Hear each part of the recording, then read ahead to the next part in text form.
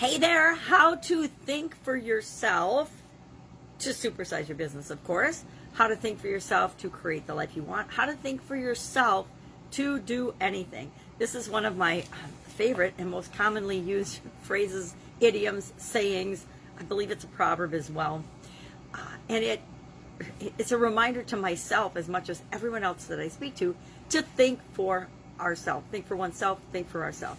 Now, I had a hard time finding the actual origin of this particular saying or idiom, but there are many, many references to it.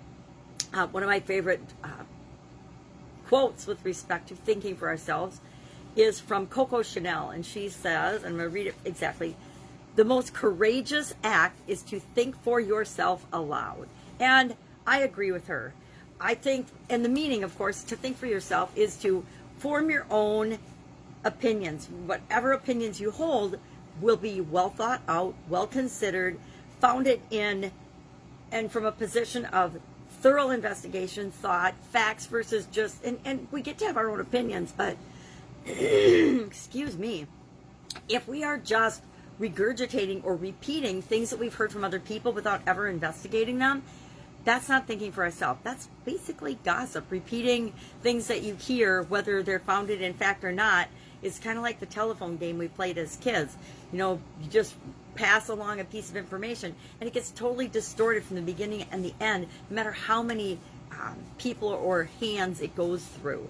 So thinking for ourselves means that we plan, we consider, we think out, we assess, we contemplate, we evaluate, we ponder, we take something into consideration. We actually spend some mental capacity considering the information. We always consider the source.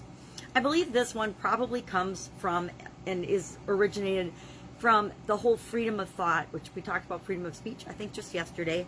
But freedom of thought is kind of an automatic. We are free within our minds to think whatever we want, whatever we choose. No matter what is going on outside of us, we always have the human ability to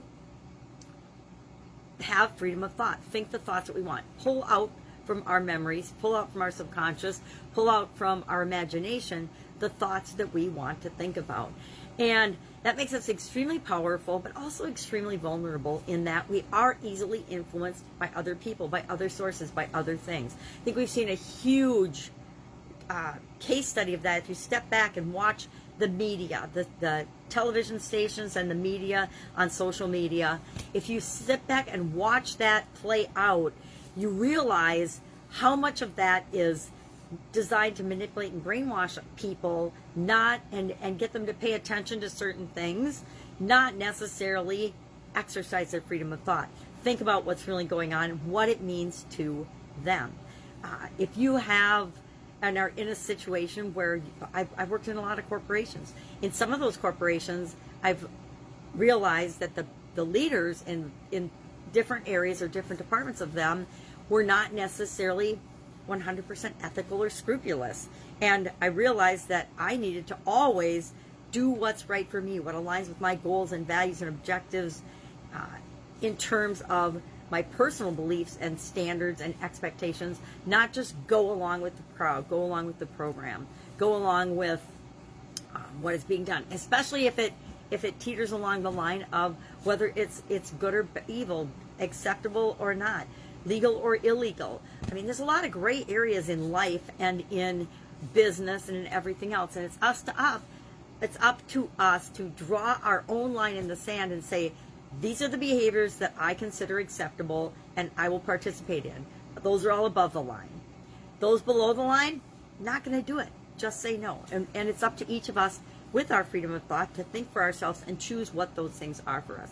It's up to us to know what our priorities are, what it is that we want in our life, and then go out and make those things happen.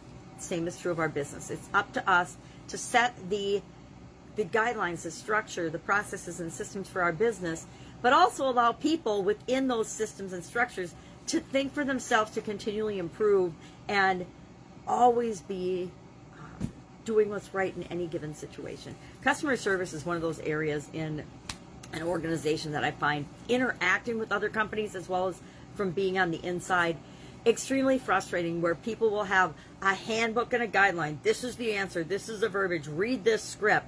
And that is so frustrating because a lot of times people that are calling in with a customer complaint or a challenge just want their problem solved, or they just want to be heard because something didn't happen the way they expected it to. And that can be a misunderstanding on the customer's part, but a lot of times it's gold mine information for us on the inside of our organization in terms of what people are misinterpreting, what they really want, what problems they really have that we can solve for them. So thinking for ourselves at every level in our organization, I think should be encouraged. It's up to you to decide what the rules are and the regulations and the guidelines and the expectations for your company. But in mine, I expect everybody to be doing the right thing, doing the best they can, continually improving, communicating, etc. And that involves 100% thinking for themselves and questioning, heaven forbid, should I have or ever think that I have the best ideas or the best way of doing pretty much anything. I grew up a long time ago thinking that no matter how good we are or I am at anything, there is always going to be a way to improve that. There's always going to be somebody out there on the planet, 7+ billion people, that is smarter, better, faster, more efficient, more effective, or has a better way of doing anything or everything that I could possibly think of. And if we have that approach, then we're willing and we're open to learn from others. And learning from others, we still have to evaluate that information and say, well, what does that mean to me? How do I apply this to my business and my life? That is, to me, thinking for yourself. Love to know what you think of thinking for oneself or thinking for yourself. Some people, actually a lot of people, are perfectly happy to just go with the flow of the program, whatever program they happen to be in, and not think for themselves. But I think one of our true personal freedoms and one of the things that makes human beings amazing is that we do have the cognitive ability and the option and the possibility of thinking for ourselves and critically thinking and analyzing situations and things to form our opinions, form our thoughts, form our beliefs. We can actually control our beliefs. All right, have an awesome day. I will be with you tomorrow with another interesting idiom. What does it mean? Where does it come from? And how might you use it in your business to supersize it as well as your life? Have a great day.